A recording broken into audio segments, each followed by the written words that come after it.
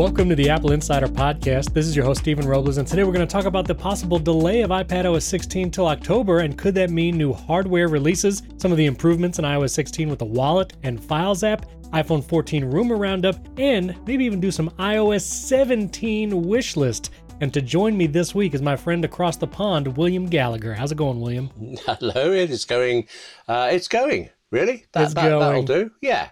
Okay, it's going. I'll be, if I have to cut out some sniffs and coughs from your side, don't feel bad, William. That's all I'm going to say. No, I will say I do have COVID and it's like a heavy cold, but it's also sometimes making me slightly delirious. So if I start saying Android is great or something, you call for help, okay? Well, and thank you for doing this even with COVID. We hope you get well soon. Thank you. And if you get delirious, I mean, maybe that'll make for an even better show. Maybe this show can just go off the rails and it would just totally something crazy happens, William. Ted Lasso is wonderful. Oh, see, you can't do that to us. You can't do that to us. Yeah, I'll know you're delirious. If you ever come on this show, that's how I'll know you're a pod person. If you ever come on the show and said, I just watched both seasons of Ted Lasso, I'll know that's not William Gallagher. You're an imposter.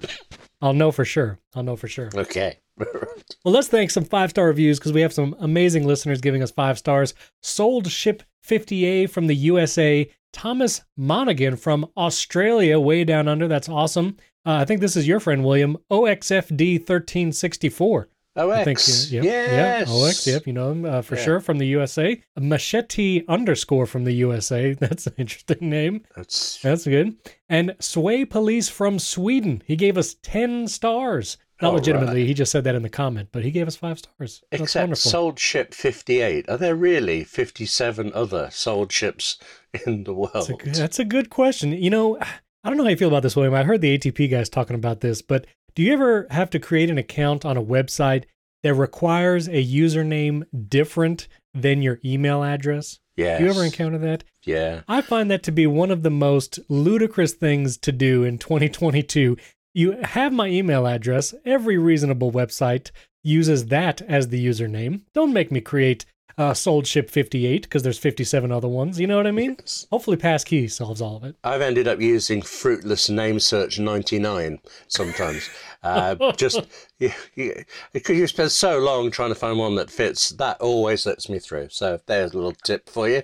Is that legitimately a username that you use? I really do use that, yes. Oh, no. Well, if you have that Gmail address, expect some spam from our listeners. They're going to try it out. Interesting tidbit of the show. Wes was on last week, of course, and we were talking about the show on the show, a meta discussion, and Wes says he listens every other week, which I assume that means he listens only to his episodes, but he corrected me. He said he only listens to the shows that you're on, William. He appreciates you on the show. Oh, right. That's very nice. I've heard the two of you talking about me and Ted Lasso before. It feels rude listening in to those. But well, but you're always on the very next week to defend yourself or try. Yes, open arms. Yeah, very good. Now, what I want to know, William, the Brompton Road Apple Store officially opened, and I saw many pictures. I was looking like a Where's Waldo. I was looking for William Gallagher in the background. Mm-hmm. I can only assume you were behind the camera. Is that accurate at this store opening? Yes, I took all of the photographs. Yes, that was good. All. Yeah, I'm sorry, that's rotten. There's somebody I'm claiming credit for their work.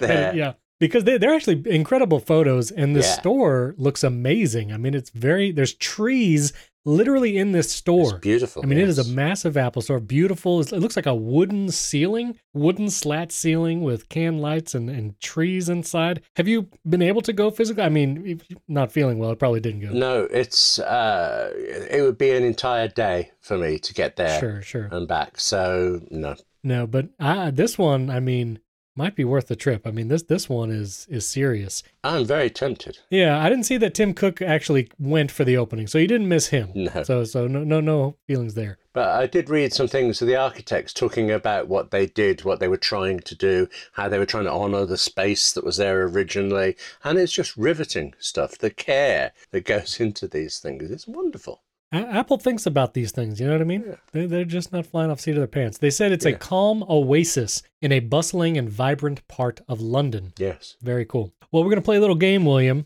This is, does William have this utility on his Mac? That's this game here. And, a couple episodes ago, we talked about how many, you have over 200 applications on your Mac, including utilities. Mm-hmm. I'm always amazed that you have a utility for everything. You have a utility to, toggle the security and privacy setting of full disk access. I mean, you have a utility for everything. And so I have 3 here, 2 from our listeners and 1 from myself. I want to know if you got these. This is from John Dree from South Africa. He uses a utility called Stay. It's for window management. And because he uses multiple displays, he finds that macOS is not the best at remembering window positions across multiple displays, and he uses a utility called Stay, and he finds it works very well. Do you use Stay? No, I do not. Oh. However, I would point out that on my Mac right now, I do window control through Keyboard Maestro. I also have a shortcut that does various things, and I have Moom, Mosaic, and Magnet all installed because I was testing them, trying to find. Oh, and Better Touch Tool does it as well. Of course, I have, is that 5 window managements, but not Stay. All right, now you're just showing off now, William, and I had not. Yeah, but I'm beaten, aren't I, on this one? Okay. Well, but I mean, I had actually never heard of, I think, 3 of those that you just mentioned. Would you say Magnet? Magnet, Moom, and Mosaic. They're all window management things, and Better Touch Tool is also very good for this too. I'll put links to all those utilities in the show notes if our listeners are interested. A second one, this is from Derek Seaman on Twitter. He uses a tool called OpenIn, and it's for managing web browsers, so you can control what links open in what web browsers. I had not heard of this. William, have you heard of OpenIn?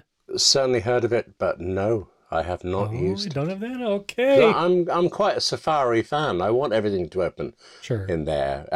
There's sometimes things can't, and that's a pain. You have to schlep over to Chrome to do things. But for the odd time that happens, I'm all right with it. But interesting. William just subtweeted me live on this podcast because what we're using to record this show can't be used in Safari. So he is forced to use Chrome right now. Yes. That was a subtweet. I get it. That's fine.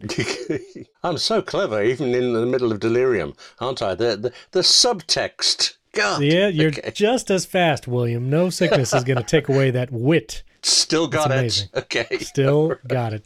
This last one is from me, a utility for quickly typing emoji. It's called Rocket. Right. We've actually spoken about it before. Have you used Rocket? No, because I don't ever use emojis at all. See, William, this is just, I don't understand that. I keep forgetting. I need to send you more emojis to get you in the mood. Right. To do it. William, a thumbs up. Please. Isn't a thumbs up quicker than saying affirmative or received? Even got it. I mean, just do a thumbs up. No, I tend to get people replying to me with a smiley face. And I look at that and I think, was it funny what I said to them? Are they happy about what's going on? Or if they just can't be bothered to actually say what they mean? That's what I think of when I get smiley face emojis. So, Listen, a picture's worth 1,000 words, so an emoji's worth at least 50, I would think. I mean, a well-placed emoji. In Slack, we're in a Slack together, the Apple Insider Slack. Yeah. And you can react to individual messages with emoji. Do you ever do that? No. Oh, okay. Well, that's cool. What I'm going to do is, I don't know if you know this, but Slack allows you to upload images to be used as emoji. Oh, no, I didn't know that. Right. I'm going to make an emoji of your face, and I'm going to use it in Slack at you. That's exactly what I'm going to do. Okay, that's not alarming at all. I can't wait. I can't wait. That's going to be great. Right. Very good. Now, this last utility, this is not a Mac utility, but this is actually brand new. I was curious if you had seen it before we talk about it on the show. Have you seen the new utility called Banish? No. What does that do? Banish is a brand new utility for Safari on your iOS and iPad devices. I first saw it from John Gruber. He did an article on it. It's like $2, I think, but this utility is amazing. It is a content blocker for Safari, but the only thing it blocks is the open-in screens that pop up when you maybe follow a Reddit link or TikTok link or whatever. And when those websites annoyingly say, hey, you should go to the app to watch this, or you should go read this in the Reddit app, this utility blocks all of those. So if you click a Reddit link, you don't see that huge drawer of, do you want to open it in Safari or the Reddit app? Like, I actually just want to see the thing I clicked on. Well, this utility eliminates those. This is worth $20, I think, but it's just $2. It's an amazing utility. Oh, I'm having that. Thank you very much. Yes. It's amazing. Banish, that is for iOS and iPad. It's a great one. We'll put a link in the show notes to that. And one more piece of follow-up before we get to iPad and iOS 16. is read it later services. I had several people on Twitter in a thread actually talk about what they use to save articles to read later or even watch later. And so this is Stevens915 on Twitter, and then James Prochnow also chimed in. I'm curious, William, do you use a third-party app to save articles or links to read later, or do you just use first-party stuff? I utterly love the newsreader Reader, Reader, and most of the time I'm using it for reading straight news, but it has a read it later ability, and also it syncs with, I think it's Instapaper as well. So I have one app that has all of those for it. I like Pocket, I like Instapaper, but Reader's where I go for my live news, so it's also where I can go for sitting back and reading longer articles. That's interesting. I actually use Reader all the time in preparation for this show because I actually do all my news reading through RSS. Mm-hmm. Reader 5 is an incredible app. Yeah. Beautifully designed, syncs across all my devices, but I actually forgot or wasn't aware that it had a read it later feature.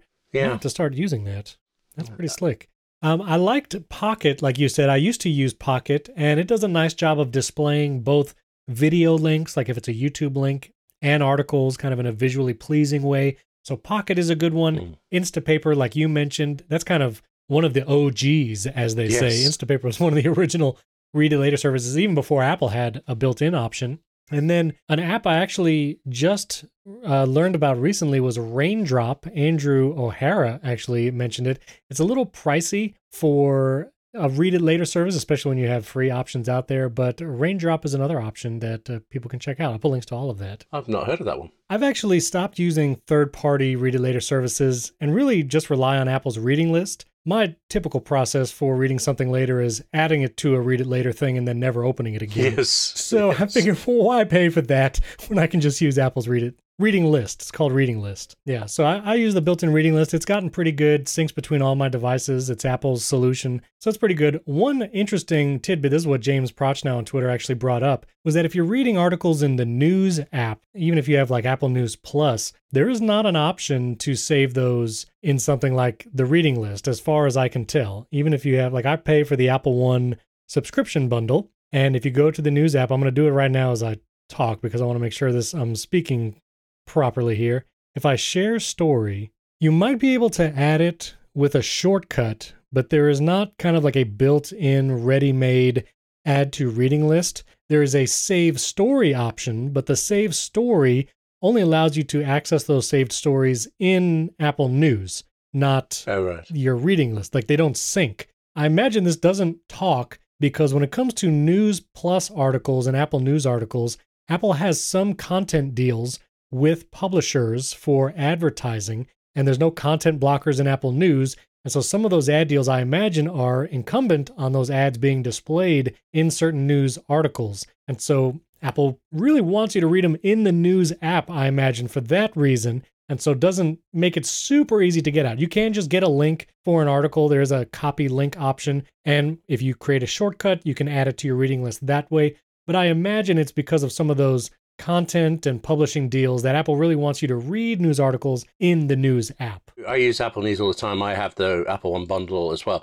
The thing I can't abide with Apple News is there are certain newspapers here in the UK, like The Sun, that I've blocked because all human beings should block this dreadful thing. And fine, it's gone. I don't see the stories. But where you would normally see a picture, a headline, and a stand first for it, I get this massive white space with a line in the middle saying, "You blocked The Sun. Do you want to see it anyway?" So as I'm scrolling through the feed, I will have loads of these. And there are times when all that's on my screen on my phone is, "You blocked this," kind of thing. Wow. I blocked it. I'm never bringing it back. Nobody would.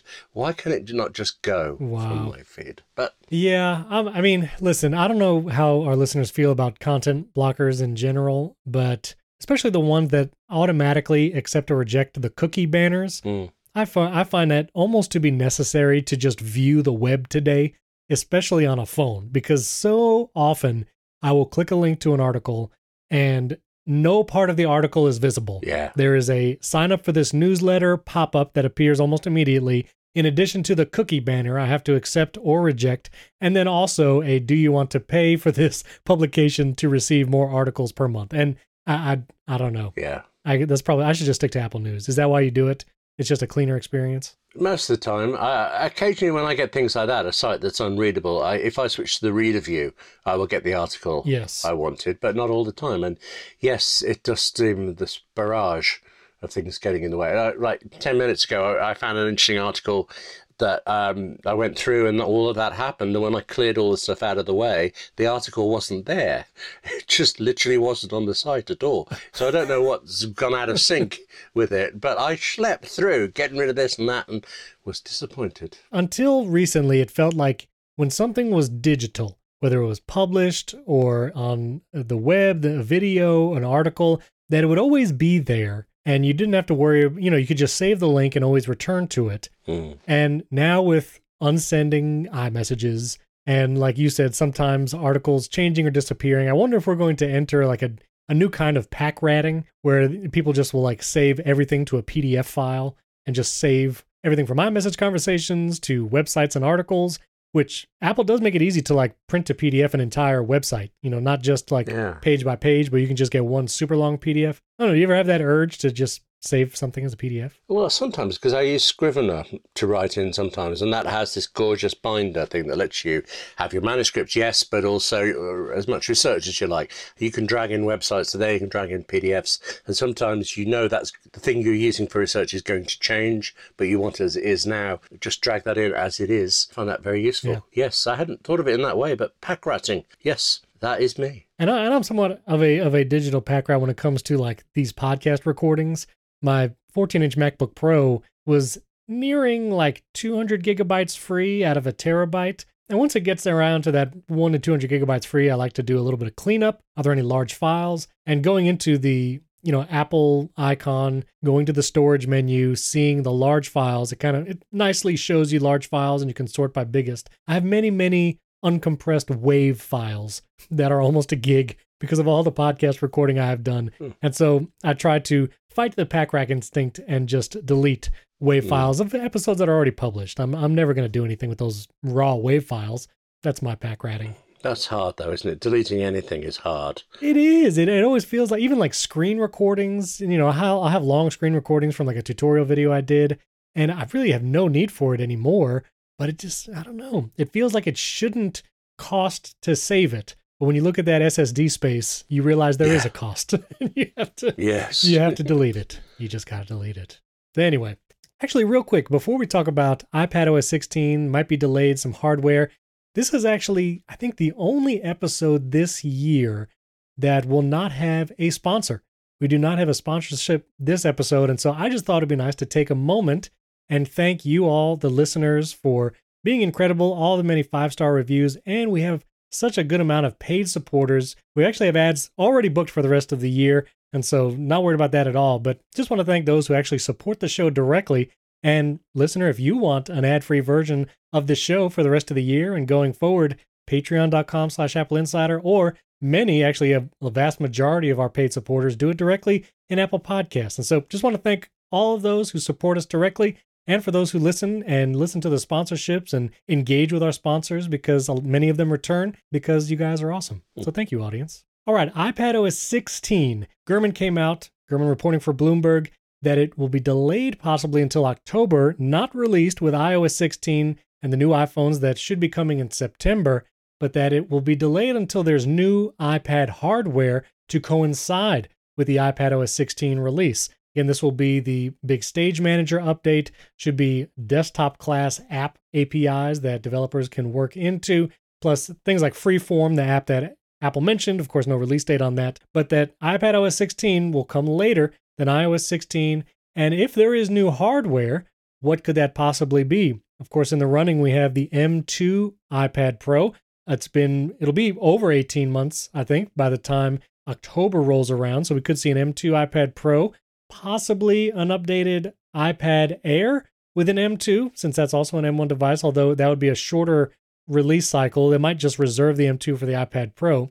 And of course, there's the base model 10.2-inch iPad, which just this week, there were some CAD files that leaked that possibly shows a flat-sided iPad that could be having that base model transition to the same flat side design as the iPad Air, iPad Mini, and iPad Pro, and the whole iPad lineup will then have the same hardware design. So tell me, William, do you think we're going to see any of this hardware come October? This isn't really what you're asking, but I get bothered every year at WWDC, particularly actually more with the watch than anything else. But there they are saying what's coming in watchOS 8 or 9 or 10 or whatever it is. And we know that there are going to be hardware features in the watch. So they're telling us stuff that we know is incomplete. And why don't they just wait till they bring the watch out and then show us all of these things?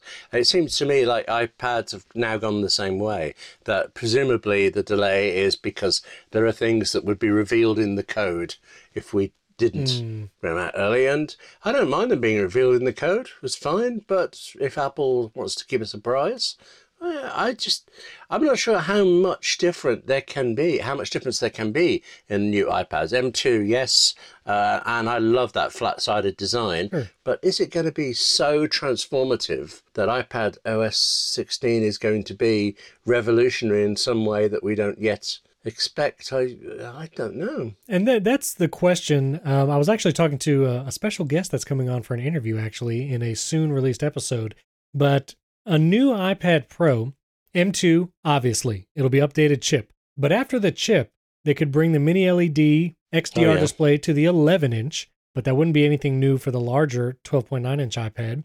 Hardware-wise, I mean, there's not much to change. It's a display on the front, and it's flat on the back.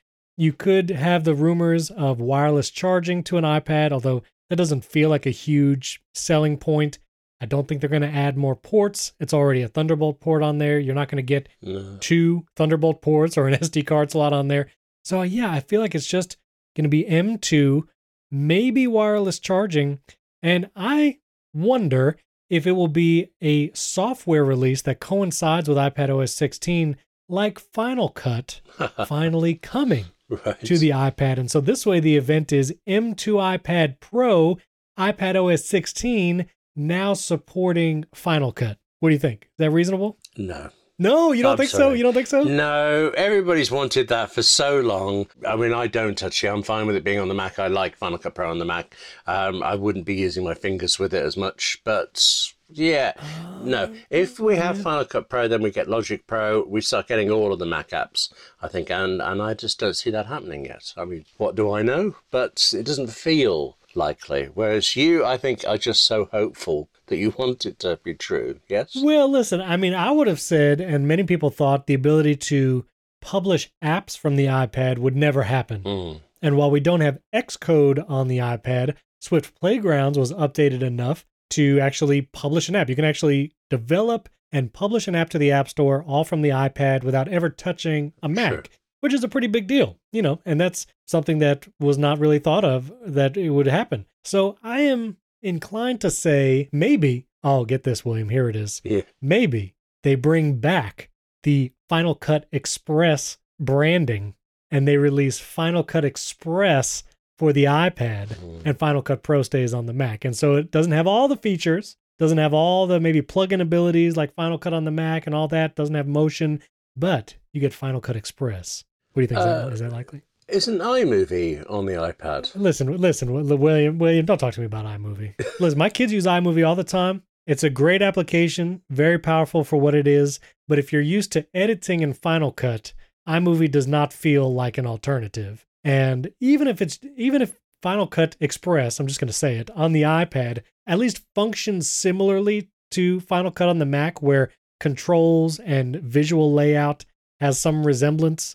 to Final Cut on the Mac, I think that's worth it. I think it's worth it. We should have a shout out right now to LumaFusion, which is a full-blown video editing thing on the iPad and is very good. But that is very true. Friend of the show, Fernando Silva, uses LumaFusion, and others I know on YouTube will use it. And I've used it. I've edited a video with it, and it's a very powerful application for sure. And it is the one option if you want to edit video on iPad. That is the app to use. And I think there's room for another, like Final Cut Express. I'm just saying. I'm just saying there. I'm going to say it until it comes true. But now base model iPad, I mean, there could always be easy upgrades there, like upgrading the chip, maybe a slightly better camera. New body style would probably be enough in that base model iPad to, encourage people to maybe wireless charging on the base model, especially with, I mean, I don't know about education. I don't see a school buying a bunch of Qi chargers and installing them in tables. But No. I don't know. Do you think that wireless charging is a thing? Is that ever going to come to iPad?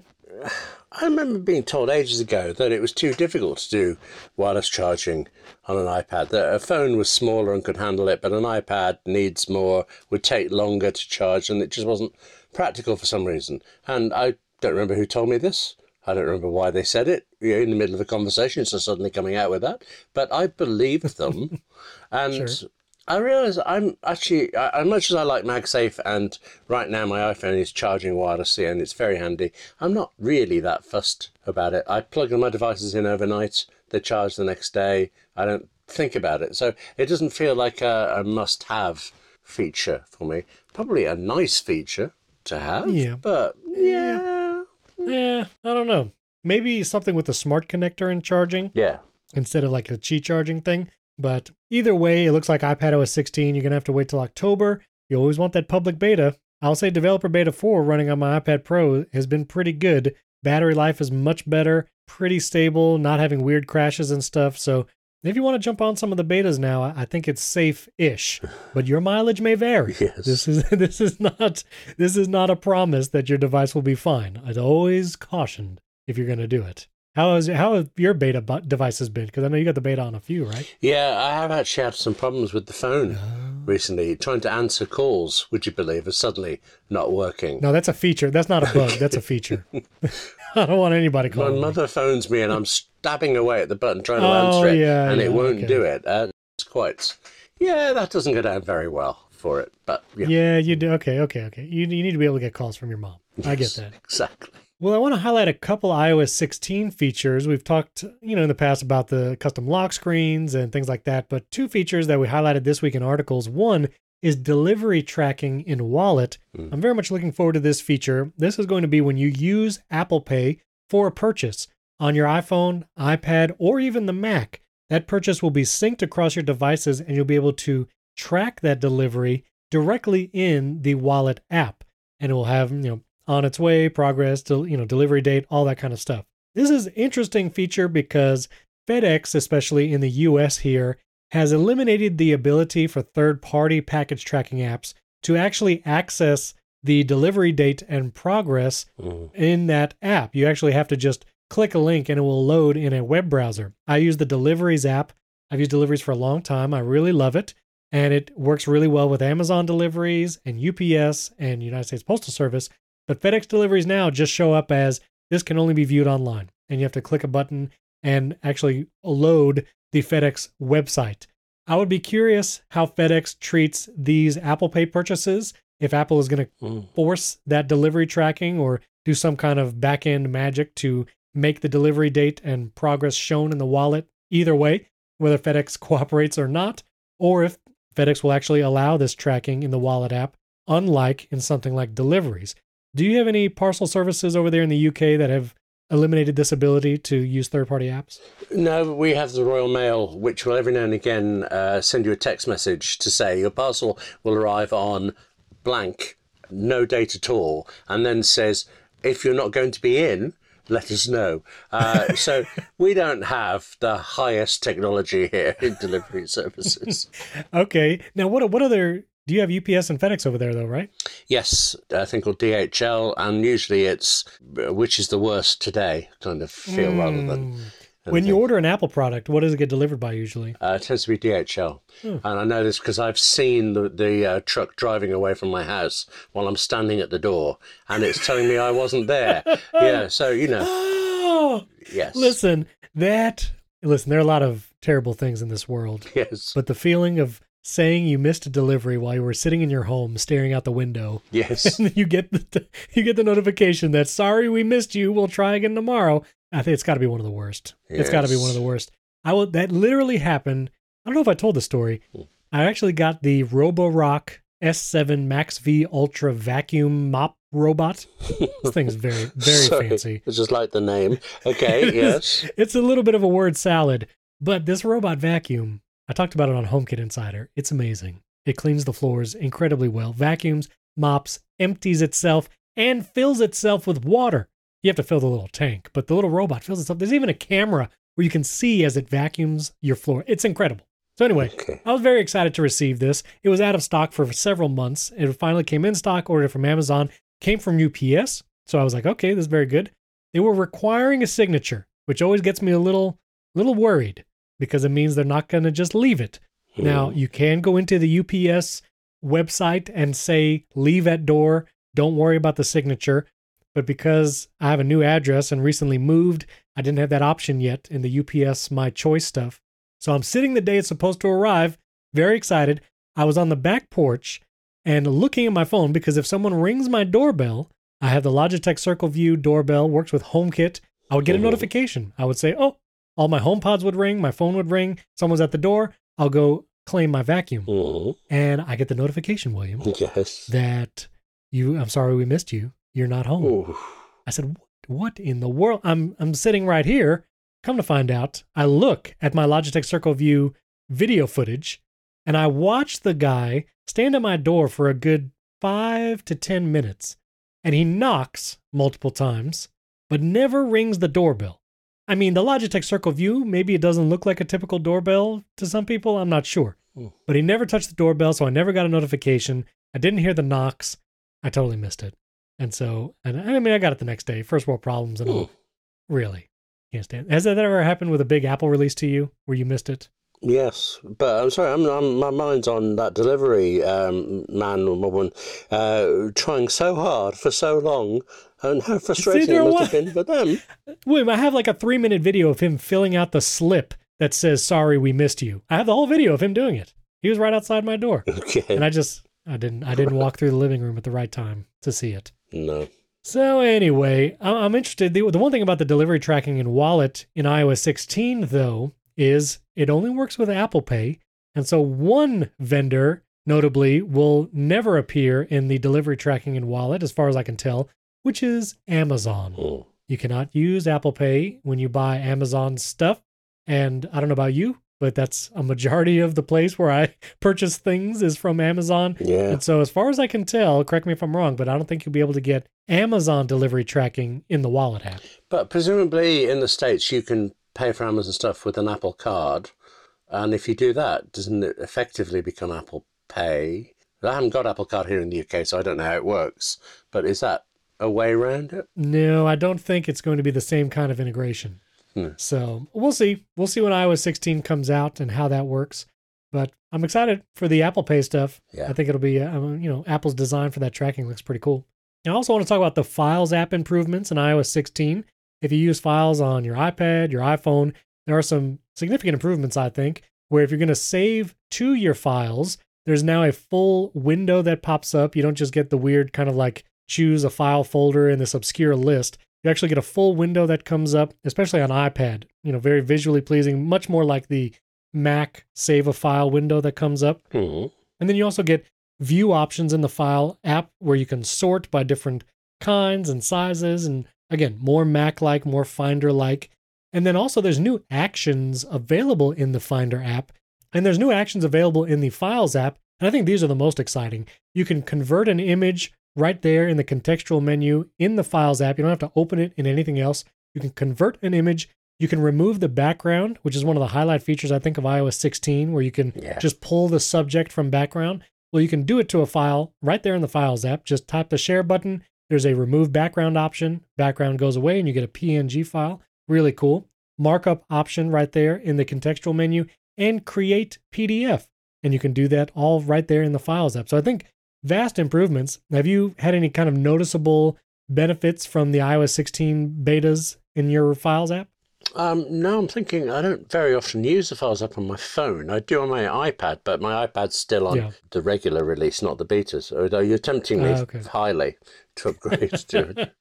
It's pretty good. And my iPad, the developer beta 4 has been very good on my iPad Pro. I'll just say that.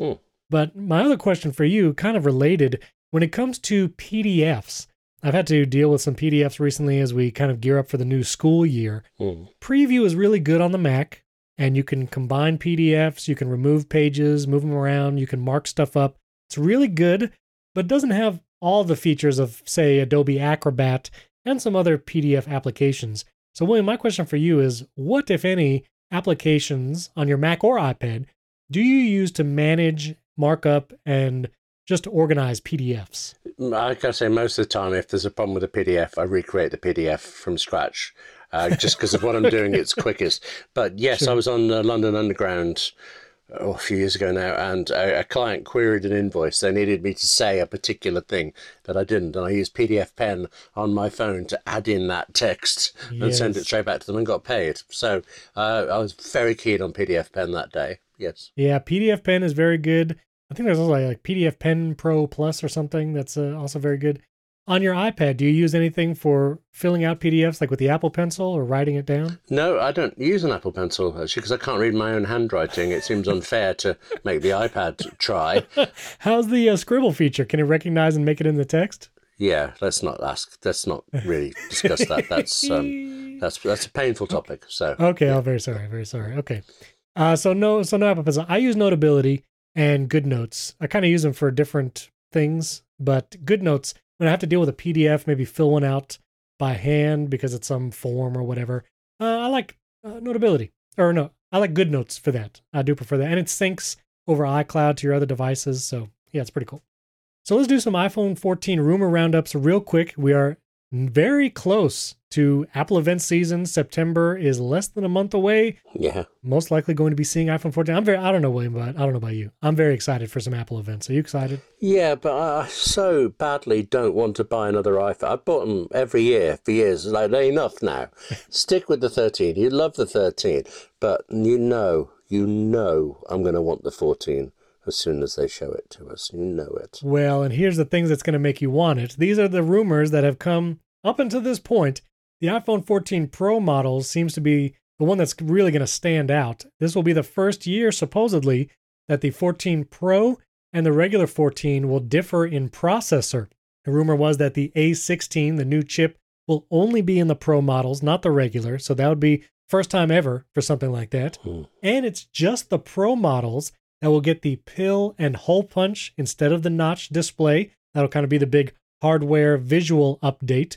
Possible 48 megapixel camera. The first time that it's gone any higher than 12 megapixels since I think the iPhone 6S.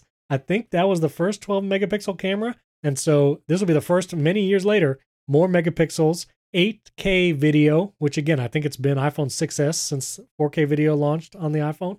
So 8K video possibly on the iPhone 14 Pro. And I think the standout feature that will come this year, this was also found in the code, I think several times by several people, the always-on display coming to the iPhone 14 Pro. I think, William, that's what's going to get you to upgrade. You're going to want that always-on display. Yeah, just for years now, each time it comes round, I've gone through quite a lot of angst over whether to buy, say, the iPhone 13 or the iPhone 13 Pro, and I've always ended up buying the Pro version. But and I've been glad about it, but it's always been very close. A really close run thing. But this time round, it feels like the difference is going to be so obvious and so marked that it's a clear and easy choice, just a clear and easy and expensive choice. But, you know.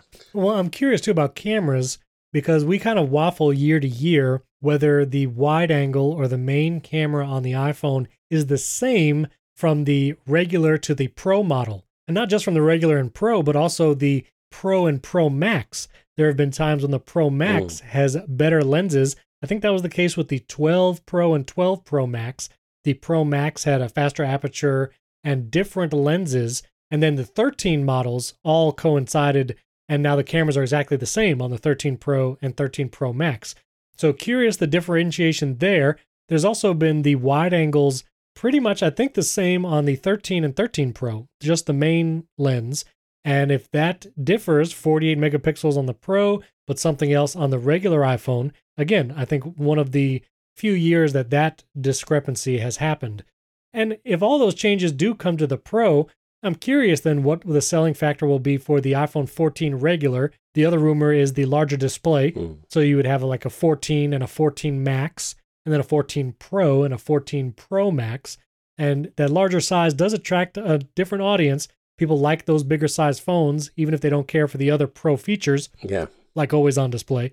I think that might be attractive. I think it might be called a Plus rather than a Max, though, because it used to be the 6 and the 6 Plus and 7 Plus, didn't it? So maybe that will come back. But, I mean, that's just the name. Yeah, I was a Plus guy from the iPhone 6 onward. I liked the Plus. I liked the 6S Plus and the 7 Plus. Then when the 10 came out, there was only one size. Stuck with that. And then when the iPhone 10s Max came out, for some reason that larger size just did not agree with my hand the same way the 7 Plus did. And so that was when I went back to the regular size. But you're a regular size guy too, right? You just have the 13 Pro? Yeah, I did actually have a 10s Max, and I liked it very much. But then I went to the 11 Pro, and I loved it. So, yeah, the big size has lots of advantages, but it's just too big Yeah. for me. Whereas the 11 Pro and that similar size is just perfect. Yeah, I like the Pro size. I'll be sticking to that. Again, unless there's some ridiculous feature that comes to the Pro Max, like 8K video, that is only available there. Yeah, I worry about this 8K video thing because we have Apple going on and on about things like cinematic mode, multiple videos at the same time, front and back cameras and things, but they're always limited to 1080p, so they are worthless for any actual filmmaking. And it's like this difference between what they can physically do and what they let it do in hardware. The 14 Pro, I could see them bringing cinematic mode up to 4K. That would be because good. right now cinematic, like you said, is only 1080. So 4K cinematic mode would be good. 8K video, I mean, imagine recording 8K ProRes video. Yeah. That has got to take just gigabytes of data for every second of video. That must be a very, very niche use case. Yes. And I mean, there are 8K video on some phones now, but man, you're going to have to get that 512 or higher iPhone if you're going to be doing that. We say that now, but next thing you know, 8K will seem like the norm, the way 4K does now. That's true. We're greedy, and then it comes along, and we're never satisfied. But also battery, William. Oh, man, true. Yes. You'll be able to get 30 seconds. That's it. 30 seconds of 8K video. I actually was doing some video footage around my office for a video, doing some B-roll with my iPhone because I wanted to use a gimbal. Yeah. And I only have one for my phone. And I was doing 4K video at 60 frames per second. The footage ended up looking great, but that battery, man, that took a hit. Right. It was at 60, 70% down to like 20 after, I don't know, maybe about 30 minutes of filming. So, you get a limited amount of time. You need a battery around. I've not noticed that. My YouTube series is always in 4K. I doesn't really need it, but I just kind of like future-proofing it. And I haven't particularly noticed a massive battery hit. How many frames? Oh, good point. Actually, I don't know what I've set it to. I should check that. I noticed the difference going from 30 to 60 a lot. Right. And because I was wanting to slow it down a little bit, but didn't want to do slow-mo mode. Yeah. Because that's only 1080. So doing the 60 frames per second at 4K, I wasn't even doing ProRes. I was just doing regular. And that's when it really hit, the 60 frames per second. We'll see. I'm excited for another Apple event. I'm excited for the fall, for some new devices. I don't know if it's going to happen, but I would love a larger HomePod to just appear out of the ether at some Apple event. What do you hope? Outside of the norms, the regular upgrades from iPhone and stuff like that, what is something that you hope to see this fall, William, from Apple? You're going to buy it as soon as Apple says it, if they announce it. Ted Lasso season 4. William, that's the sickness talking. That's not. Anything blue, really. That would be nice. Okay. I really like my HomePod. I like them enough that I don't see me replacing them, even if Apple comes out with a new one. But I'd like to see Apple coming back into the bigger HomePod space. Yes. I think maybe I just have a failure of imagination. What was the last thing that they surprised me with? Well, the Mac Studio was a big surprise, wasn't it? Right. Maybe there's something else like that we didn't see coming and will always want. If they make an updated blue Magic Keyboard for your iPad, would you buy that even though you already have a Magic Keyboard? I would be strongly tempted, yes. What if they have a Magic... Okay, here it is. A blue Magic Keyboard with a function row where you can adjust keyboard backlit brightness right on the keyboard. What if it had a touch bar? That would be good. All right, we're moving on. We're moving on. We are. Okay. We're moving on. Real quick, last couple things. Apple is doing different and more App Store ads. They're going to make it available to developers where they can purchase an ad that will appear either on the Today page in the App Store or even in the You Might Also Like area. So let's say you search for an app like Pocket Cast, one of my favorite podcast apps, Well, developers will soon be able to buy an ad that appears towards the bottom of that search result where it says you might also like, and it suggests other apps, and developers will be able to pay for their app to appear there. Whenever Apple talks about new kinds of ads like in the App Store, it's always mixed emotions, mixed reviews. Some really don't like it because it feels like the App Store is getting very ad driven. And even especially the ads that show up at the top of search results, many times you could tell when there's a paid ad that is targeting keywords like Overcast. And when you search for Overcast, you see some random podcast app at the very top because it's some kind of search ad. Yeah. And so there's some cleaning up, I think, to do. But also, this gives developers a way to get their app in front of more people, which can be very difficult, especially, you can do a podcast ad for your app. We would love to hear if you have an app and you want to advertise it. You can advertise it on our show. And that's one way to get word out. Sometimes that might be out of the budget or might not be what you're looking for. So I'd be curious if there's developers out there excited about these new kinds of ads. Do you have any feelings about these App Store ads, William? I worry about the one where you can be paid to be in the you might also like thing. Yeah. I would hope there's at least some algorithm there that genuinely is that you might also like. It'd be terrible if it was all paid. You might also like. That would not feel right. Yeah. I also wonder if we will someday soon have ads in other Apple apps, maybe Apple Music. Ooh. I don't know, because that's kind of a paid service, so maybe we won't see it there. But I do think, I don't have any information on this, but ads in Apple Podcasts, I feel is something that is in the near future. There's already apps that do this. Overcast sells ads in specific categories, and so you can target an audience through an Overcast ad, and those who use the free version of the app will see that ad. I've actually done an ad, not for this show, but for another podcast, in the Overcast app, and it was actually noticeably successful. I mean, we saw an uptick in listens and even follows from that particular ad, and so they do work. And the Apple Podcast app is the biggest podcast app still, where people go to see it. And so the ability to pay to have your podcast surfaced higher in the Apple Podcast app, I feel like that might be a thing. And honestly, I would be kind of down for that, because I might do it for my own shows. How would you feel about that, William? So you say I have a podcast, I'm working away, and someone else can get some money out of some ads being inserted around it. No.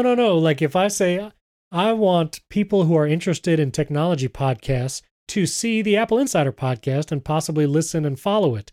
So let's say they search in the Apple Podcast app for tech podcasts, that there could be a space for an ad placement where they would see Apple Insider podcast at the top, like you would see in the App Store search. Oh. Or maybe on the Discover tab in the Apple Podcast app, there could be, pay for some kind of visual position for a set amount of time as an ad, that kind of stuff. No, that makes more sense. I'd be happy enough with that. Yes. In fact, I'm quite intrigued by that. And then I think it would give the ability for smaller shows that don't have a big audience to show up. It's the Browse tab, in the Apple Podcasts app. And, if you're not featured by Apple as a new or noteworthy, you might never show up on that Browse tab as a podcast. Yeah. And the ability to kind of pay to be featured on there, even for just a week, and possibly find an audience, I think I might be down for that.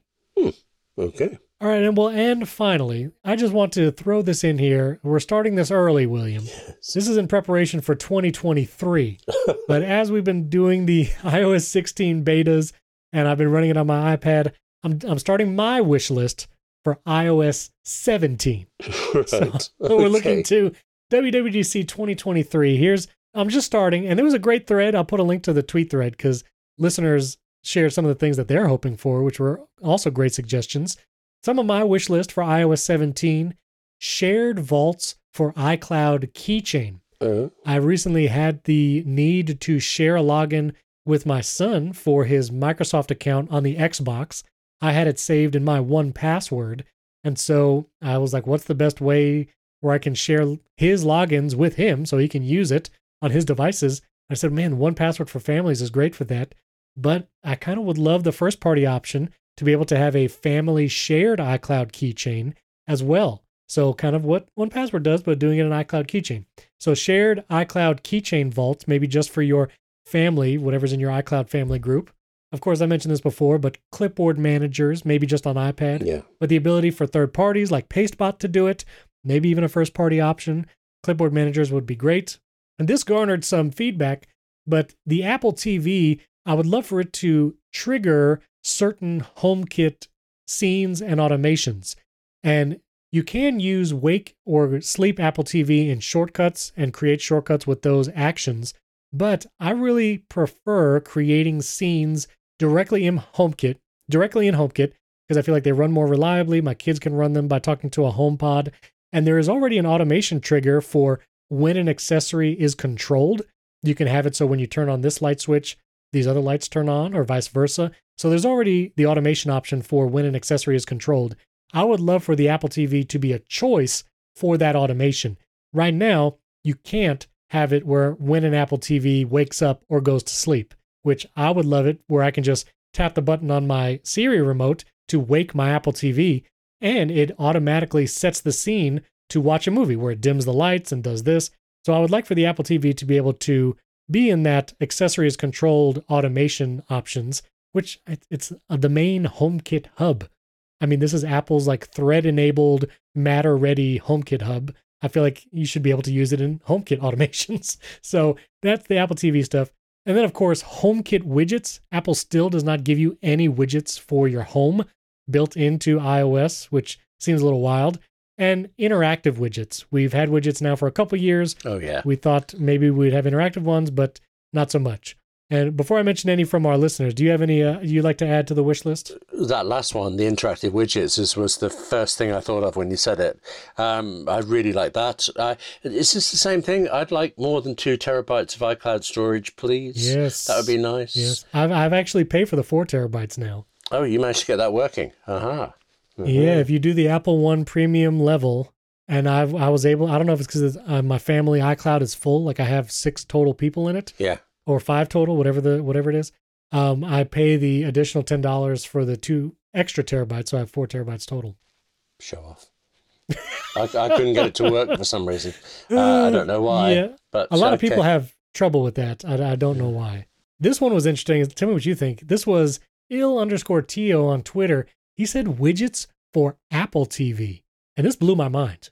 I said, that is an incredible idea, because I would love to replace the up next TV screen that tries to show you whatever episodes you've left off. That would be great as a widget, and then be able to add other widgets on like a home screen for the Apple TV. Maybe it's a folder of your streaming apps, but also maybe there's a widget with your HomeKit cameras that's just live view right there on the widget. Maybe you have a weather widget right there on the Apple TV home screen, or any other kind, even if you want to do things like calendar or maps or whatever, who knows? But man, widgets on the Apple TV, I feel like that's a thing. That could be a thing. But there's no room for them. We're all these streaming services we need that are taking up space on the screen. You can't fit in a widget as well. No. Well, that's what I think. The streaming things, I mean, they already live on another page. You know, you already have like the up next page and then the actual app grid, which you can do it like a swipe up and get the drawer of apps, or have like a folder on the home screen that shoots you into the different streaming apps. I don't know.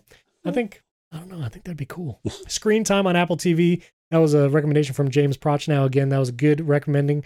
Family sharing contacts, similar to like the shared iCloud photo library that's coming in iOS 16. That would be great. iCloud password keychain app. That was H. McKevin on Twitter. I would like that as well. Yeah, more shortcuts actions and things like that. That's the start of my wish list, William. As we go through this year, I'd love to know your wish list as we go. Yeah, I'll think about it. The thing that's on my mind most now is that I would like iOS 16 to fix. It's broken my automations for changing my watch faces at night and things, and I can't see why. I'd like that back, please. So, nice. And fix the bugs. That's always a welcome update. There fix you the go. Bugs. Exactly. Fix the bugs. Yeah. Listeners, tweet at William and I what other things you would like to add to the massive iOS 17 wish list. We'll keep it going all year long until WWDC. Of course, you can support the show at patreon.com/Apple Insider or directly in Apple Podcasts. And if you give us a 5-star review, I'd love to give you a shout out at the beginning of the show. William, we hope you feel better soon. Thank you. We'll catch you next time.